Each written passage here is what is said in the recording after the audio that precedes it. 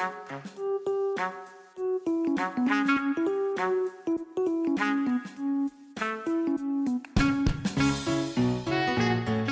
everyone, welcome to the 18th episode of the Slow Spin Society podcast. As always, I'm Fabian and here today with Paul, and today we'll be talking about how to keep the fixed gear culture alive.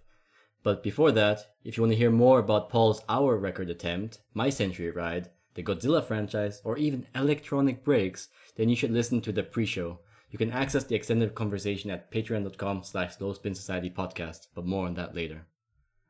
So, for today's topic, this episode's topic, what is the fixed gear culture and how do you keep it alive? How do you spread it? How did it start?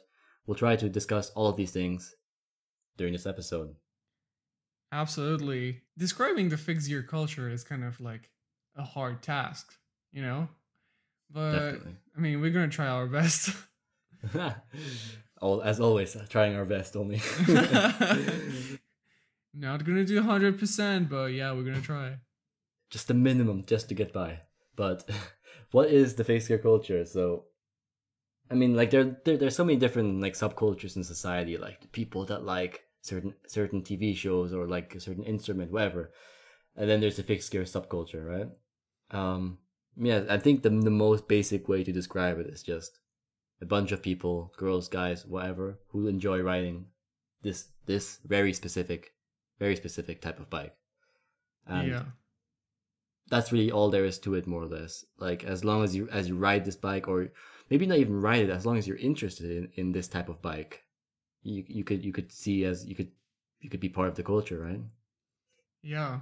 I think like the fixed gear culture is also one of those culture where people get really, really deep into, and people actually make a lot of things happening for the culture and create events, create items, create things that will bring even more people into it and like broaden the interest. Yeah.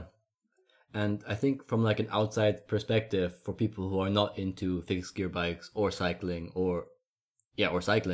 it seems like a really weird thing to be into. Like this really specific bike and type of, and I mean that's fair as well. Like I remember I watched this old YouTube video. I think it was like a news report or something of like a washing machine fan club. Like these 6-7 guys who were really into washing machines, and then they would have like they were all going to this one person's basement where the guy had like 7 or 8 different washing machines, like retro ones, French classic ones, like all these different washing machines, and then they were going crazy about it. Oh, look at it spin! Oh wow, it's shaking really nice.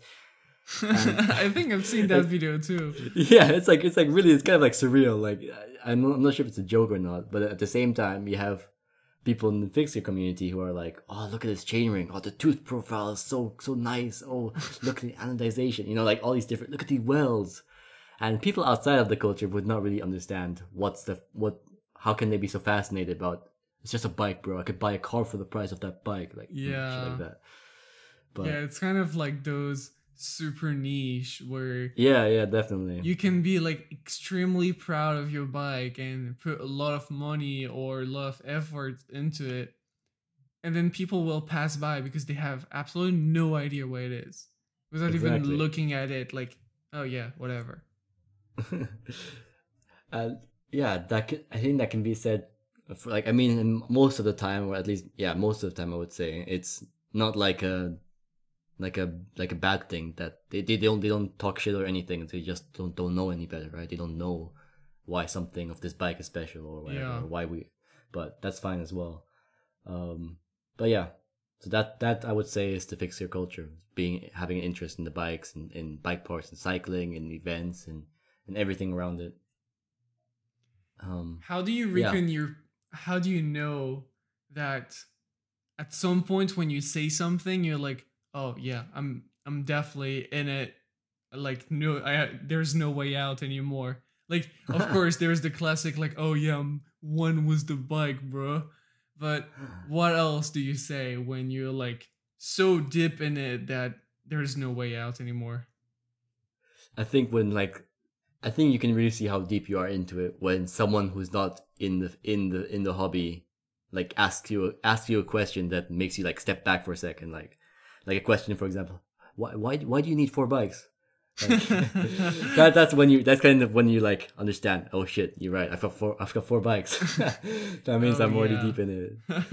But yeah, I think it's like either that or if you can't stop talking about it or just thinking it. But you know the meme format with like this guy in the party and he's in the corner. Oh yeah. They Yeah, don't know it's I like ride a fixed gear or something like yeah, that. yeah.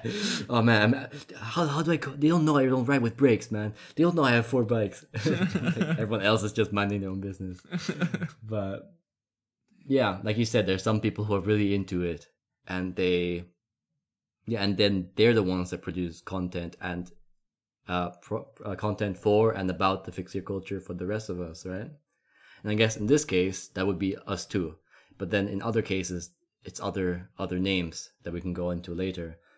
But that's not like a requirement to be part of the scene. You can even just like ride a bike and you're part of the scene. Like I'm doing like quotation marks with my fingers right now, like part of the scene. But The I would scene. yeah, like I don't think there's really any requirement besides having interest in the bike or riding a bike. Yeah. Like it's really open. It's an open culture community type thing. On the other side, do you think there's people that ride fixed gear that are absolutely not in the scene? You know, like Hun- for example, you have like couriers that have like that whole messenger lifestyle, and which I found really cool and interesting. And on the other side, you have like some couriers that they here for the job, and when the day is over, they just go back home, throw their bike on the side, and it's over. You know, like they're not well, looking yeah, twice at it. 100%. Like even so, like fixed gear culture is really like a niche culture, right? Like a niche scene part of cycling. So cycling is massive. That fixed gear is like a tiny part, and then even tinier is like fixed gear freestyle, track packing, hour record, people in the velodrome, and then there's also people who just use it for commuting. Yeah. And I think in that case, like fixed gear bikes, they take care of themselves. They're relatively cheap, like whatever models, whatever, and then people just use them for that, and that's Yeah. it for them. Like, oh yeah, I have a bike, I ride a bike, and there are like all these YouTube videos. I mean, not all these. I'm saying there's like, not there's that many, but there's a distinction between like someone who uses a bike, like, and yet someone who uses a bike for going to work or for working or wherever, and someone who considers themselves a cyclist. Yeah. And yeah, I'm sure even with fixed gear bikes, there are people who are just like, yeah, I ride a bike, it is fixed, but that's it. And then there are people, yeah, I'm a cyclist, I'm a fixed gear rider. Interesting. I think, I think even with people who are fixed gear who like fixed gear, like are more interested in fixed gear bikes and like parts and stuff. They don't make, they're not really into like the whole online, like I'm following these guys on Instagram. I'm up to date with the new mash drops and stuff like that. They have a bike. They find it's cool. Maybe they have another 2 or 3 friends, and that's about it. Yeah. It's something that is really, really strange for me that people that sometimes ride fixed gear, because it is such a niche, you know? Yeah. People that ride fixed gear and it's just like a casual way to go from point A to point B, but they actually don't hang out with other riders or yeah, it's just like a meaning of transportation. And maybe, I don't know, maybe they do skating, and they just take the bike to go to the skate spot, and they take the skate. Yeah. That's, I mean, like to give some perspective, that's basically how I was when I first got my first bike, the Dolan precursor. That was 2016, and for the longest time I was just like, I was looking for a bike on online, and I didn't even know what a fixed gear was, and I bought it, and I was like, what the fuck, I can't coast. So I just got into it by accident, and then I was like looking into it, like, oh, it's pretty cool, and then eventually later that year I wanted to go to Tokyo for holiday with my girlfriend, and I was enjoying my bike and stuff, and I was like looking on Instagram. Hey, look! I just typed in my bike name, Dolan Precursor, and I found Yeah. like the hashtag, and I got into it, and I was like, oh, look! They're like these people have so many followers. What the hell? All just bikes. What the hell? This is crazy. And yeah, then eventually I messaged you, right? And Yeah. then I brought my bike to Tokyo, and we met, and then for the first time we cycled around. And that's kind of when I realized that there is like this whole like scene behind the bike. Because up until then, for like the first 8 months, it was just for me. I would just take the bike to school. I would just go to the beach sometimes, but I Yeah. didn't really know that there was like Mash, Macaframa, Arn rings. I didn't know anything about that. It was just, for me, it was just a bike. I locked it outside. That was it. Yeah, I guess that's also like a result of just exposure via social media, I Yeah. guess. Like we're going to talk about it later, but social media definitely have like a huge impact. I mean, it has a huge impact on everything, but in cycling it's pretty huge. Yeah. But the next question is how can you join the scene? And I'm putting quotation mark again with my hands. uh, uh, it's not like tomorrow I decide to join the scene, you know? It's like, no, I yeah. think you just like naturally, organically, slowly became part of it. Yeah, you're just like, I don't know, it can be just buying your first bike and being introduced to other riders when you're at the shop, or it can be anything really. Yeah. Um, and like fix like I said before, the fixie community is really open with like people don't talk shit about like, oh, your bike's a pure fix, you're not a real fixed gear guy or like whatever. It's just like, oh, you ride fixed gear, oh, it's cool, come with us, like it's open. Yeah. And so anyone could like be part of it, but at the same time there is no scene. It's like I keep mentioning memes, but like like the online hacker group. Oh, we are Legion. How do I join Legion? I'm a hacker too. Like shit like that. It's just like it's like an idea. It's not like a group, an actual physical group. Yeah. Um, it's like the scene. I mean, so yeah, you could be part of it without even knowing you're part of it. If you ride in the city, someone else sees you, then then they see, oh, you're also a fixed gear rider, and that's basically it. Yeah. And I really want Um, to empathize on the idea that your bike doesn't matter. You can be part of the culture, part of the scene, even if you don't ride fix and you just have like friends that do ride fix, or even if you're just interested in one, or like I keep seeing people that or talking to people that told me like, yeah, I had like a conversion and no one was really hanging out with me. And now that I bought Aventon, people like actually notice me and hang out with me. And fake friends. yeah, that's like super sad, you know, This is dumb as hell. Yeah, that's a shame. because one thing that I like about phasier culture and that really bothers me into cycling culture is the form of elitism you have in cycling, especially road cycling. Like the Rafa bib and jersey and the specialized S Works whatever. And like, if you don't have a pair of Korima, you can't even tell me the weather, you know? Yeah, and I think that's really, yeah. Like if you go like road cycling, you see like the average, or at least like those people. They're generally like 60-plus-year-old retired old white guys, right? With Cervelos and specialized whatever Avenge, and yeah, they I think for many people in anywhere in life, they just want to find a reason to be better than someone else. Yeah. And unless you have like the top end 10,000, 15,000 euro bike, you're not part of the group or something. But in fixed gear, it's not really like that. Like most of the time, at least, like you said. Yeah. And I think it's important to keep something that is really open. And the fact that the entry cost of riding Phasgear it can be extremely low. It's cool that anybody can get into it.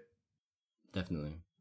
One thing that is an absolute requirement if you want to get into the culture. You can't get into the culture if you haven't done this. You need to see the Premium Rush movie. I never finished that movie. Oh man. So for those who doesn't know, Premium Rush is it's a movie from like what 2009 Nine or or something. yeah, Yeah. and it's like messengers in New York writing quotes fixies, and riding through traffic, and it's a bad movie. 2012, yeah, and it's with the main actor is Jordan Gordon Lewitt Yep. and Levitt, sorry. Yeah, in the movie he plays like the messenger, like you said, and he has like, oh, this guy one bike, one gear, no brakes, and goes through the What's the traffic. catchphrase again? It's like can't stop, won't stop, want to, don't right? want to either. And And yeah, it's a ridiculous movie, but it's you should watch it. It's funny. yeah, it's like taking the Chad size of fixed gear to the absolute limit. Like I think at some point he has like a girlfriend or ex-girlfriend, I don't know, and she has like a front brake. And he's like, no, that front brake is gonna kill you one day. And at some point she do like an emergency brake and she goes over her bike. And then in the next second you can see her like ripping the caliper apart from her bike, like, oh fuck this shit, and then going back on the road. And I'm like, what? No. You need an Allen key to rip something like this apart. No man, it's Chinese AliExpress carbon bike. You can do it with your hands. Maybe I need to finish that movie. It sounds funny. Maybe we could do like a screening Like group session watch. with Yeah. the Discord. It would be fun. Yeah, that would be funny. That's true. Okay. Oh, he has bullhorns in the movie. Yeah, he does. Oh. I think he's rating like a KHS Flight 100 or something like that, but it has so many stickers on it that I don't remember. But yeah. Yeah. So yeah, like this movie would be like, I mean, it's not by like a fixed gear writer or anything or director. I don't know, maybe it is, but part of the culture is also content, right? Yeah, it is. So, but yeah. Anyway, when and where did fixed gear culture start?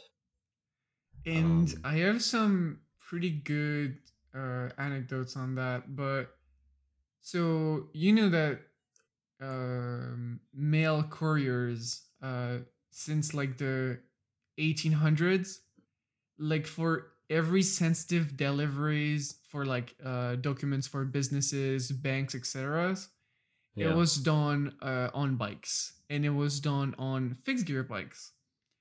And so some people will tell you like, yeah, it was because like they don't want to take too much time, so he's always spelling and he can never really stop, you know. Yeah. The real reason is like the derailleur was not invented yet. That's like the only reason. Is like there's no derailleur yet. Bro, why wasn't he using DI2, man? It's so much faster. But for example, the first Tour de France, and I think the one after that, derailleurs was not out there, and it was on a fixed gear. So, and like the first Tour de France, it was not roads, right? It was like gravel. And you can like, if you look at the old videos of the Tour de France, you can see those riders are like on gravel roads with whatever ratio, and they're just hustling their way up the fucking mountain, right? And it looks so hard. It was like an inhuman kind of effort they did. And also there was no like support car, support team, anything. So you can just see them like throwing the bike on the floor, run to a random restaurant, ask for a glass of water and refill their bottle, and then going back. So yeah. Yeah, that's a different breed back then. Yeah. Like, like, yeah, fuck it. I've got a 50 bike, one gear, whatever. I'll do it. And nowadays, oh, it's not the best carbon. I cannot do it. I cannot ride this bike. Big, but yeah. But yeah, I can see you have some quotes from figures in the fixed gear. Well, like track cycling scene that we mentioned during our record. Yeah. So Chris Broadman, so actual record holder, non-official record holder. It was like what, best human effort? Yeah, best human effort. Yeah. And he said like, it has always appealed to me with its simplicity and purity. The bike is a third lighter, and you don't have to think about it much. It all comes down to psychology. You just have to focus on your effort. You don't have to make any other decisions. And that's true, and that's the beauty of it. When you ride fixed gear and you have like a hill in front of you, you just do it. There's no other No way choice, right? around. On like the other side, you could also argue that like with road bikes, there is more like how you say strategy involved with like the shifting and everything. Like, what do I shift now before the hill starts, or like shit like that. Yeah, And that's also then like another layer to the race. But yeah, yeah, if you see those velodrome videos of like one-on-one, like I don't know what the event is called, like sprints or 100-meter sprint or 250-meter sprint. The first lap, the two cyclists, they're always going super slow, looking behind, making sure that they're positioned perfectly, and that's also kind of like that's also strategy then within track cycling. yeah. That's really cool to see.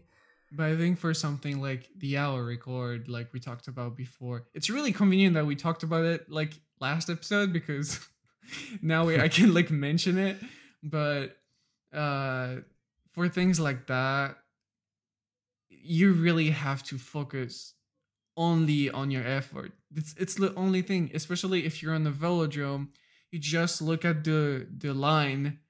You don't have to look in front of you, and yeah, it's just focusing on your effort, how you breathe, and that's it. So I think it's also the beauty of it. Simplicity, right, of the fixed gear bike, as people say. Minimalism, bro. I only have one glass of water. So another quote is by Graham Aubrey. He was also, I think, like Scottish. I believe our record holder in the past. He's the one who did like the crazy hand positions. Yep. The He says, like the tucked in thing. yeah, the Superman world. No, Was the it? Superman Like, was Chris Broadman when he was like completely like Ah, lay like front, in front, front. and like Yeah. Ramanubri was like looked like an egg when he have his hands tucked under his chest. Yeah, I forgot the name for that. But he says, if you decide to race on the fixed gear, you have to choose the gear that you'll become attached to. With derailleurs, you can always lower it. There's no sense of attachment here. And yeah, that's like you said. Just you have no choice. You pick a gear before the race, before the event, before the hour record, and you do the best you can with it. You right? stick to it. Yeah. No choice. It's a beautiful quote. I'm gonna print that. Print down like and put down like a nice photo on your ceiling above bed, and you'll In really like love Comic Sans. that.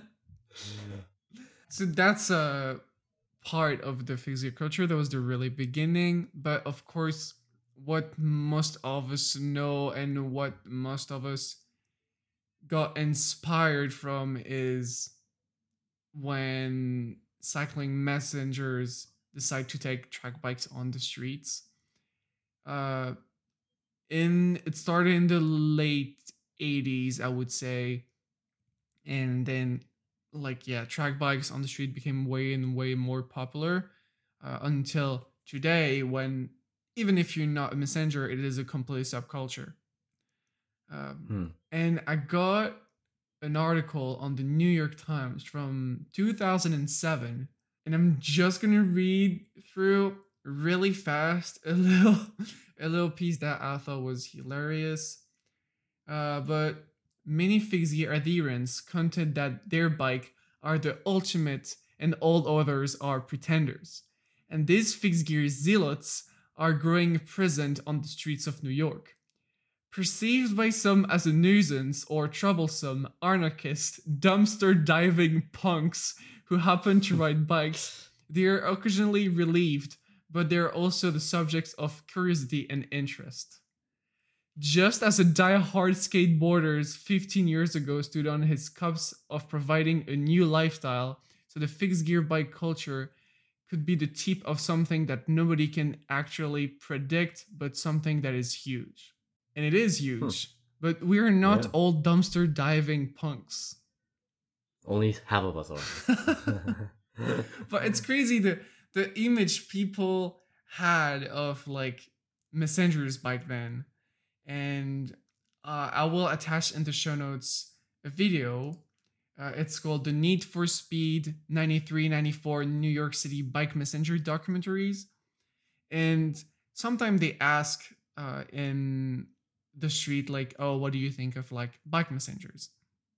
And a lot of people are like, we definitely need them. Like they are part of society, and for business purposes, we need them because we need files to move fast. And it was like probably at the really, really beginning of email. So you couldn't send anything that fast, I'd say. So people are like, yeah, we need them. But at the same time, we hate them because they are completely lawless and they don't respect any rules. So there is like that funky sense of contradiction that I like to. What do you think people would say now? Like if you say bike messenger, they probably think of like Uber Eats and Deliveroo, right? Yeah, probably. Yeah, if you don't deliver this, you're not a real messenger. That's another story. That's another kind of elitism that we're not going to talk about. Not this time. So since the 80s with the bike messenger surge and the importance of them and how they were considered by society, there have been lots of up and downs since in the fixed gear community, right? Yeah. If you just look at like Google Analytics, you can see that 2010 was like the absolute peak. It was like so popular, and then from then it dropped, and it never got to rise again until 2020. And there's probably a reason for that. I wonder. I wonder. Well, yeah, so if you say that 2010 is the absolute peak, is there anything that comes to mind of what happened in 2010? Like any big, like a movie that came out, a frame, or is it just like random? I would say like 2010, like just before 2010, was the moment that a lot of bike brands were actually doing like really, really good track frames. If you think about the Bianchi Pista concept, for example, all the way until I think 2009, like super, super good frame. And I mean, it got people interested into fixed gear. And I think the culture back then was um, different, of course, but it was like people were wanted to get together, you know? Yeah. And for example, I think in 2012, the Macaframa movie got out, and in 2015, the MASH movie went out, the second one, and I think the first one was like uh, 2007 or something.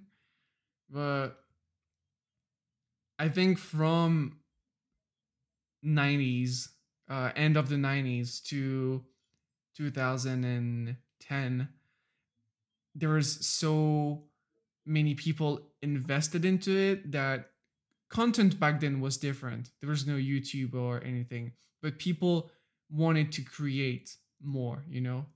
But Yeah. I started Fixed Gear in 2010, so I couldn't know what was there before because uh, I was not part of it.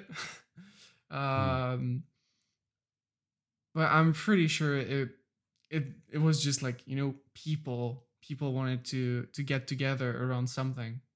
Yeah. And so that's the peak then. And since then, the second peak, as you say, the resurgence is 2020. Yeah, I And mean, as we all, sorry, yeah. it's definitely not a peak. It's just like it's going up again. Okay, like another like a little more interest in it again. And yeah, I think that makes sense because as we all know, 2020, COVID, everything globally, people got more interested into cycling. So I'm sure like if you look at road cycling on Google Analytics or commuting by bike or cheapest how to get into cycling, all these like search terms, they will see like a big peak or a big Yeah, uptick in 2020. And that makes sense as well for fixed gear bikes. And it's good because that gets more people interested in this hobby, in this particular niche. But on the other hand, the global pandemic has also caused a massive shortage in bike parts yeah, and bike frames and everything. So it's kind of like 50-50 Is it for the really an for issue like for fixed gear though? Because there is so much on the secondhand market, and you yeah, but can like pretty much find one of at any price, I would say. that's kind of the thing as well, because for the average person, I'm just like thinking of the average person, or like at least me when I first started, I wouldn't know about changing parts, like, and especially in the fixed gear community, people like they sell individual parts, cranksets, chains, cogs, whatever. But for like a new person, they wouldn't know, and they would just go with like a complete, and then they like see online sold out complete, sold out complete. And for us, it makes sense, right? Check eBay, check whatever. But yeah, even like the used market right now for complete bikes is pretty messed up, unfortunately. Yeah. Yeah, there's that So local I'm gonna go on to a little rant here, but there is that local seller, and I think it is a couple, and they are selling fixed gears or single speeds, or I think BMX now too. But when I see online, it's all in capital with like fire emojis on both sides. It's like only for girls or only for boys, Japanese style fixed gear cruiser. And yes, they are trying to emulate the style of the kind of crazy style of Japanese people doing fixed gear in the early days when they were just putting like mashing parts together, like a spinnergy in the back, an old zip 26 inches in the front, and a banana seat, you know? yeah, um, but that's not it, you know?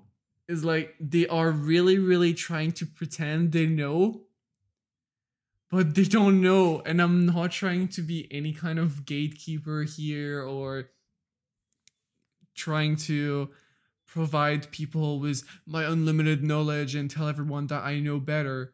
But kind of just piss me off when so many people are trying to use that wave of a lot of people like Japan, a lot of people like cycling, and oh, why not mix together both and like we can pretend to sell Japanese style whatever to people, you know?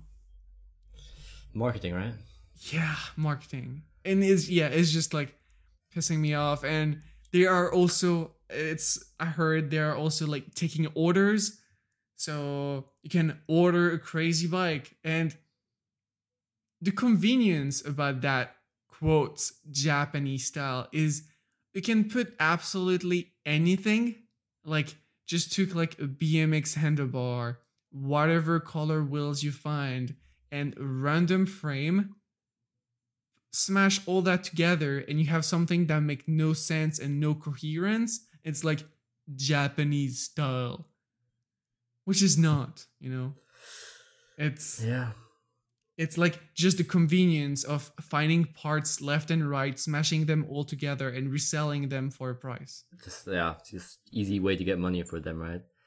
It's like Aventon, they just chase the cheap profits, Yeah. and people will always buy it. Yeah, Aventon Uh, when it was like so into fixed gear, and yeah, they and then completely switched to electric bike. yeah, because now they saw the hype in like, oh, people going to work by bike, they all buy electric bikes. Well, let's do it too now. Yeah. And I saw like recently a lot of people bought Aventon because they're cheap now because people are like selling the last of the stocks. Yeah, but either way, like whatever bike someone buys, if they're really interested in it, then they will always find a way to like learn from themselves online or whatever, Yeah. and eventually, upgrade or update or whatever. Yeah. Just to be clear, I'm not hoping for these people to stop their business or taking lessons or anything. I'm just disappointed by people taking benefit of a subculture. Advantage of. Yeah, people taking advantages of a subculture, claiming it, generalizing it, and then selling it for profit, you know?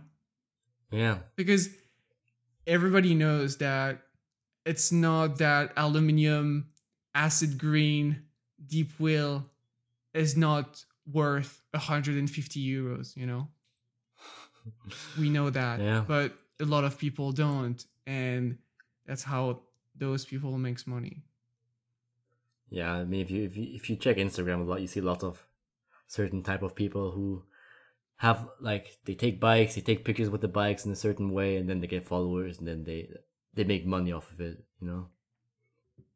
And that's Yeah. just it. You wanna go into onto social media now, actually, because I feel like we're pretty into it. Yeah, we can might as well. So, onto social media and what is social media's role in the spread of the culture and fixed gear bike scene and the hobby. So, of course, originally, let's say 1980s with the bike messenger surge in New York City, there was no social media back then, at least digital social media. And back then, you just had to be in the scene to be in the scene. You had to know to know. You talk to certain people, you find out, you by luck or by chance you figure it out, or you see a bike in the street, whatever. I don't know. That's how it worked. There was no other way.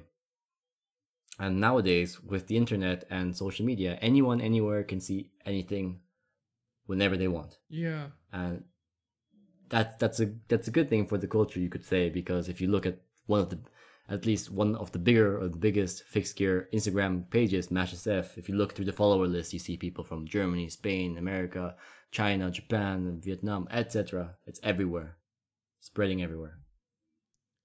And it's a good thing. Uh, Yes. Social media is part of it's like part of it. It's a blessing because it's easier for people to get into it, get interested, and to have that first hook, to say like, oh, I didn't know that, and get a little bit into it. And on the other side, you just need to remember that sometimes, not all the time, but in some cases, like social medias are not the reflect of reality.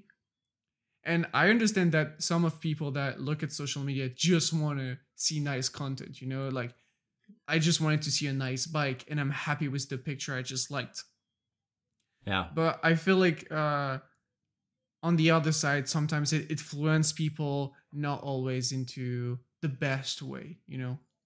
Yeah. So definitely, like social media can have a certain effect on people and how what choices they make. Yeah. And in this case, I think with social media, is like has good things, bad things, and with everything, it's always like use in moderation. So like control. I mean, in the end, it's everyone's own responsibility to control how much media they consume or how much they're affected by it, etc. But in this specific case of fixed gear culture, social media has been a very useful tool for the spread of it. Yeah, and I was gonna say like yes. Besides that, besides like these big Instagram pages like MashSF, um, yeah, and other and other Instagram pages, there are of course also like smaller pages for certain communities within like districts or cities or regions or countries, and yeah, these ones also hold like events, group rides, gatherings, and those are also part of the fixer culture, of course. So it's Yeah. not just the biggest ones. And group rides are fun. It depends with the people you ride, as always, but they Yeah, are fun. And I feel like it's nice if you have a community and real people that you can talk to rather than social medias. It's always super cool and it feels like really nice to be able to talk to someone on the other side of the planet and say like, "Oh man, I love your bike. Like, can you explain me how you did that or anything?" yeah, On the other side, having that local community is something that at least for me is really important. I think in the past months, I've been really wanting to uh, leave the city and start moving to the countryside. But on the other side, I'm really keen on having people around me that I can talk bike with and just live my passion together. yeah, Because it's a completely different story for you. You ride a lot alone. yeah. And And yeah, so I ride alone most of my time, but I mean, every once in a while I ride with a friend or yeah, with a friend, and then we go a certain distance. But at the same time, Yeah, I enjoy going by myself more, to be honest. So yeah, it's like it depends on the person then, if what they require and what they want, right? Yeah. Yeah. So besides like these smaller communities found online for certain areas and cities and stuff, of course, the Facetier community I think is most impacted by these community events, or sorry, not communities that turned into businesses, such as Mash and Squid and bike cafes and clothing lines and all of these different parts of fixed gear community that first started out as a community, but then they turn into a business. And because they turn into a business, they are able to affect the culture even more with what they do by supplying clothing, by supplying frames, by supplying events, because they know, because they grew out from they grew up from the community, so they know what the community wants and what they would pay for and what they are missing. Yeah. And I think that's a good balance to have as well, because although they are a business to make money, they're never that far away from the community that they're supplying. And you can really see the difference between like some other brands that got further from the community, you know, Yeah. that started as a crew or whatever and really ended up as an official brand that you don't see really connection anymore with people surrounding it. Yeah, then that's becoming like very impersonal, and then I think people will also notice then, of course, that they are kind of one step removed from the community that they say they're a part of. Yeah. Yeah, that it's something that I learned last summer when I met the guys from Fisker Berlin for the first time. I was like, your crew is so cool, and I really respect what you do. And that was after I met them, because before I met them was really nothing too much about it. And they're like, yeah, man, like our only plan is to revive the fixed gear culture in Europe. And I was like, that's amazing. That's like the coolest thing I ever heard. And on that note, I heard a lot of people ask me like, what exactly is Slow Spin Society? And rather than answering that, oh, Slow Spin Society is a podcast, but also a blog, and it might be a shop at some point, I don't know.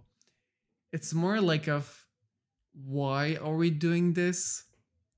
And uh, I'm gonna say it as like a really personal point of view, but my passion in life is to see bikes and to look at bikes and to ride bikes, and to my life revolves around cycling, especially like in almost entirely fixed gear. Making Slow Spin Society happen is like a media to broad more people into the scene and into the culture. And if there is more people into the scene, there is more money for brands. And if there is more money for brands, there's more money for research and development. And if there are more research and development, there is more new things. And the more new things is more bike for me to look at. It's basically like a nice cycle that I want to create, you know? Yeah. And it's also like just before the peak, like we talked about before, like 2010. For example, just before that, you can see brands like Specialized. They were making like fixed gear freestyle frame set. You would never think they would make this today. No. And so like getting more people into the hobby and making a bigger community, having an influence onto brands and having more people to create events, bigger events, is just beneficial for everyone in it. Yeah. So And that's what's gonna happen with slow. That's what Slow Spin Society is part of. that's what we're aiming at. Yeah, I like it. I like what Yeah, we cool. do. Yeah, it's good. We need more of this in Europe, right? Yeah. Onto another name that is probably familiar to most of you, or many of you at least. Pedal Room. Ah, mid the light of Pale Room shine upon us. Yeah. So as many of you know, Pedal Room is a repository for it's like bike Instagram basically. It's a repository of bikes posted by people. They show their collections off. They show what wheels, what stems, etc. They post nice pictures. But then there's also a forum. But I'm mainly thinking about the bikes. Yeah. For the longest time, Pedal Room wasn't really maintained by the owner. Um, yeah, so it was not maintained by the owner. It had lots of spam in the forums. It was down lots of the time, so you couldn't access it, etc. And recently, I think a month ago, the owner, Kumar, he posted an update on the website, kind of like semi apologizing for the lack of maintenance and not being there for the website and letting it be overrun with bots and stuff. But yeah, promised that he would take care of it with now and like kind of revive it, so to say. I mean, it never really died, but it was not in good shape for a long time. Yeah. What the fuck, Kumar? We all thought you were dead, man. Busy Kuman. Okay, but yeah, so that's probably something to look forward to for many of us. Yeah, and Pillarum It's is a nice an place. amazing website, and I'm glad it's back. At some point, I was even thinking about. I downloaded the entire Pillarum for personal saving, for like I don't know, like culture Archive. preservation. Uh, but I'm glad it's back online. And yeah, at some point I was even thinking about, yeah, if it's just never gonna update and I'm just gonna pay someone to rebuild the database and rehost it under a different name somewhere. Uh, Yeah. but yeah, I really hope he somehow takes care about Pellerum.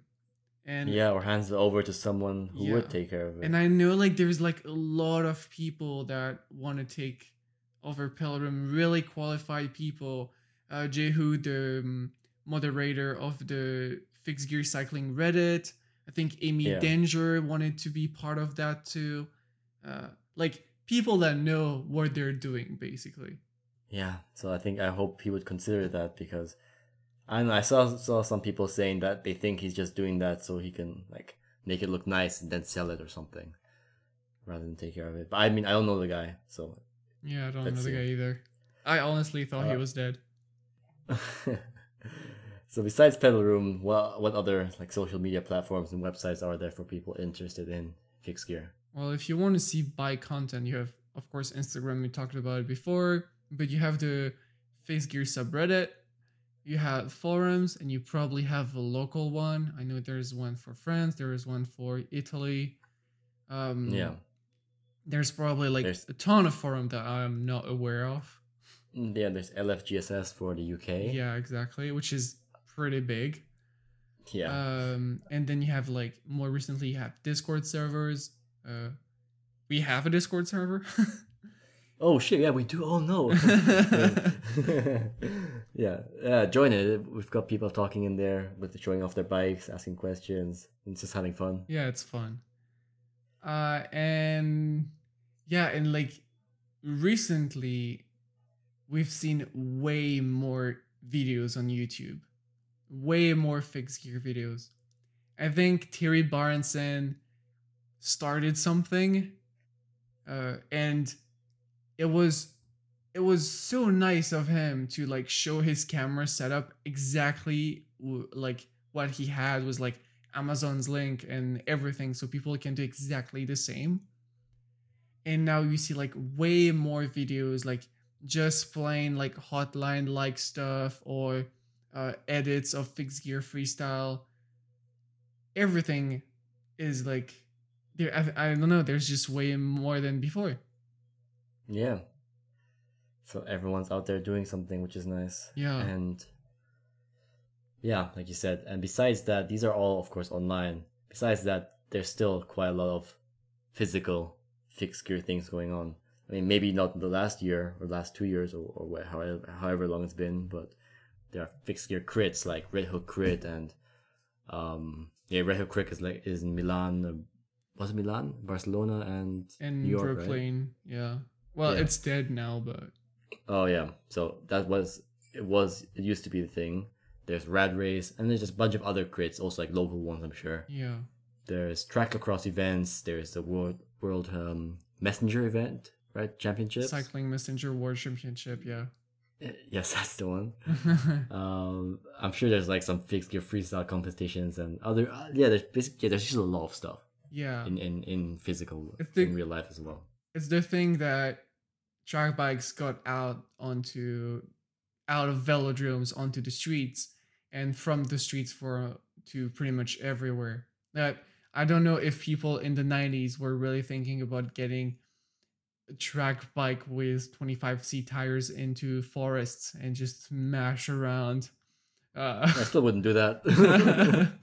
25, but yeah, it would be completely unheard of. And but I think like in the beginning earlier in the podcast, you were also saying it's kind of a weird concept for you that people would have a fixed gear bike but not really care about it, right? Yeah. And I'm sure there's also like I'm not sure, but I assume there's like some track cyclists who don't really care about fixed gear as like fixed gear culture. Oh It's just yeah, like a night, like a 100%. sport for them in the velodrome. But yeah, I mean, I um, remember once we we went to a velodrome. We were there to buy a bunch, and I just bought one for myself. But old Shimano Olympic chain rings, you know. So one of us had like a candle track at the time, and so we arrive into the velodrome, and the guy is like handing us the chain rings, and we're handing him the money, and yeah, just took mine, and I was happy with what I had, you know. yeah, I was it was for me, it was not about reselling or anything. I just wanted mine. So as an anecdote, I paid 40 euros for that. And the guy was like, oh yeah, I recently got a candle track, and it was the president of the velodrome, you know, the guy that is seeing track bikes every day. And he was yeah. like, a what? A candle track. It's like legendary status frame. It's like, oh, I don't know. We only have looks Legendary, here. legendary frame. Remember, like when '90s against Klein, where they had the whole thing. It's really sought after. Arctic Blue. You don't know that? And the Oh guy was yeah, it's like, like no, I don't know. I think it's also kind of like this type of thing is also kind of like it shows like a separation or being in your own bubble. Yeah. Like everyone in the fixie community, like no Cannondale track, oh like the Cervelo T1 or like BMC or whatever, and then the people in the actual velodrome, they don't know any of this shit. They're just like, oh yeah, this is I go fast. Look at me, I am strong. What the fuck's a bike messenger? I don't know this shit. I ride in- But yeah, so it shows like a disconnect. But I mean, could we on that topic? Could we consider or could people consider track cyclists in the velodrome as part of the fixture culture?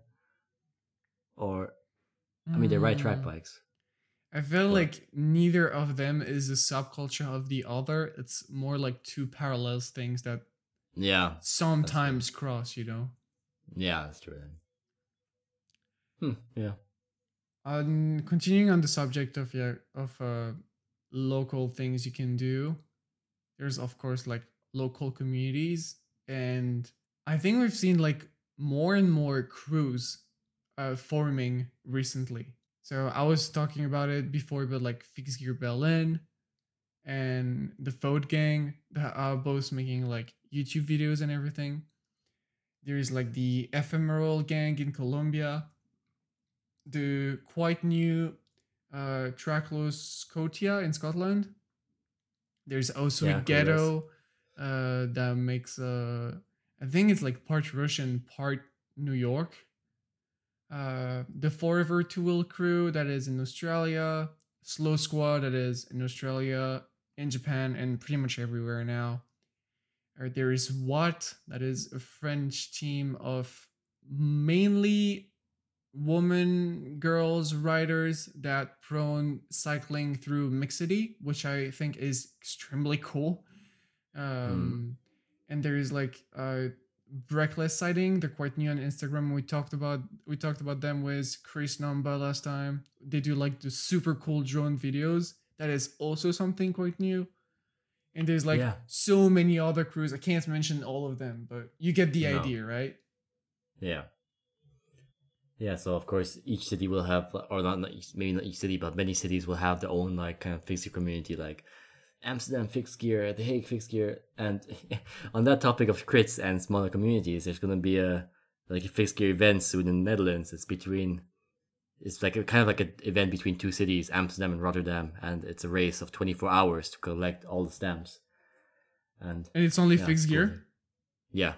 Hell I mean, there's yeah. gonna be there's fixed gear, and then there's also a road one. So there's like two different, how do you say, two different events. That's pretty cool. That's cool. Yeah, and then special mentions to the original like fixed gear gang, right? Macaframa. How do you say Yeah. it? Makaframa, or like, yeah, really old fixed gear crew that paved the way, kinda. And What's the one in Tokyo that you mentioned last episode? I think. Far East Like, Smoking Skitters? yeah, that's I think it's also like that kind of crews that show that you don't really need to be a messenger to be part of it. You know, yeah. you can just be a guy that casually rides around, and you can be part of a crew or a gang or a cycling club, whatever you call it. Next time you talk to the president of the velodrome, ask him if he knows Far East. Do you know Makaframa? Bro, do you even skid, man? But yeah, so there's a bunch out there, thankfully. Yeah. Of course, then there's also the crews that are kind of like a blurred crews that blur the line between a club, like a crew, and a brand. So Mash SF, Squid Bikes, they first started as a community that turned into a brand as well. There's Hunter Bro Cycling in Australia, I believe, or are they? Maybe. But yeah, there's also God and Famous, also New York. Yeah. And yeah, sometimes it's like, I think it is a blurred line because they started as crews and they're now selling merch, but they're still extremely close to their community. Even for a shop that is quite big like Mash, I feel that they still have that kind of real vibe, you know? Yeah. Sometimes you see like new bike brands and they have a really lush image, you know, like every Instagram post has been like calculated and everything. And yeah, it's not like that everywhere. And I feel like sometimes more like an organic way to post on social media and grow and just show around what you're making and what you're doing and you want to ride with people. It's just like, yeah, it's more OG and I like it. Yeah, Hunter Pro Cycling is from Melbourne, Australia. Ooh. Nice. And they do crits too, I think. Yeah. And they have really, how do you say, expressive jerseys and bibs. Yeah. So wait, it was Hunter Pro Cycling, and what was the other one in Australia? Forever to Will Crew. Yeah. And then there's, those two. Yeah. And I think there's another one. In Vester. It's purely a brand. Wait, I think that's the kind of thing where a crew created a brand, but they kind of wanted to separate the two. Yeah. So I don't know about that brand in particular. And you know what? I kind of want to have them on the show because starting a fixed gear brand now, especially like something as complicated as a frame, kind of challenging, I feel. Yeah, it'd be interesting to see. Yeah. How they're doing. Yeah, could be a thing. Let us know. Tell us in the comments down below. Spam Vester Instagram. Come on the show. Come on the Slow Spin. Don't do that. Don't do that, please. Literally, they received like 3 messages. Please, those people mentioning you. They want to fight.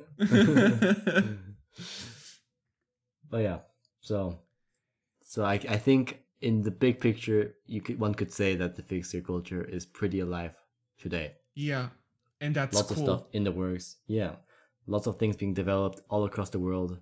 Lots of new content being produced, whether it's our podcast, Mash SF videos, or Instagram clips, whatever. There's new stuff being produced every day, every week, every month, and yeah, I think the trend is just gonna keep going up. Yeah, I couldn't be more happy. Yeah, for you, it's more bikes for you. Yeah. All right. Yeah. And we love that culture, and I'm happy to be part of it, and there's so many nice people into it. So yeah, come on in. Tell your friends to join the podcast, and we can spread more, conquer the world. Exactly. One gear at a time. All right. Well, that's pretty much it for today. Everything we discussed today will be in the show notes on the blog, slowspinsociety.com. You'll also find the suggestion box where you can tell us what we should talk about on the show. It's important that you guys give us feedbacks and maybe new ideas, and it's just nice for us to know what you guys think. We talk with the people on the Discord and they tell us what they think, but maybe from someone else's point of view, it's also nice. Talking about Discord server, you can find the invite link. It's also in the show notes, and you can also find us on our Instagram, because now we have Instagram at Slow Spin Society. Sharing the podcast with your friend is the easiest way to support the show, or by giving us a good review on the platform of your choice. If you get value out of the show, why not consider putting value back in by visiting our Patreon page, patreon.com/slowspinsociety-podcast, and join our community where pledging at any level will grant you access to the pre and after show, which is around 40 minutes of extra content per week. We are now at 17 Patreons, bringing us closer to our monthly goal and more privileges for every tier. Thank you so much for all your support. Thank you. The music for the show is Loveless Swindler by Amaria, and the illustration is by @JuliaJo on Instagram. Thank you so much, everyone. Thanks for listening, guys. Yeah. And we'll see you next Monday. Bye-bye. Bye.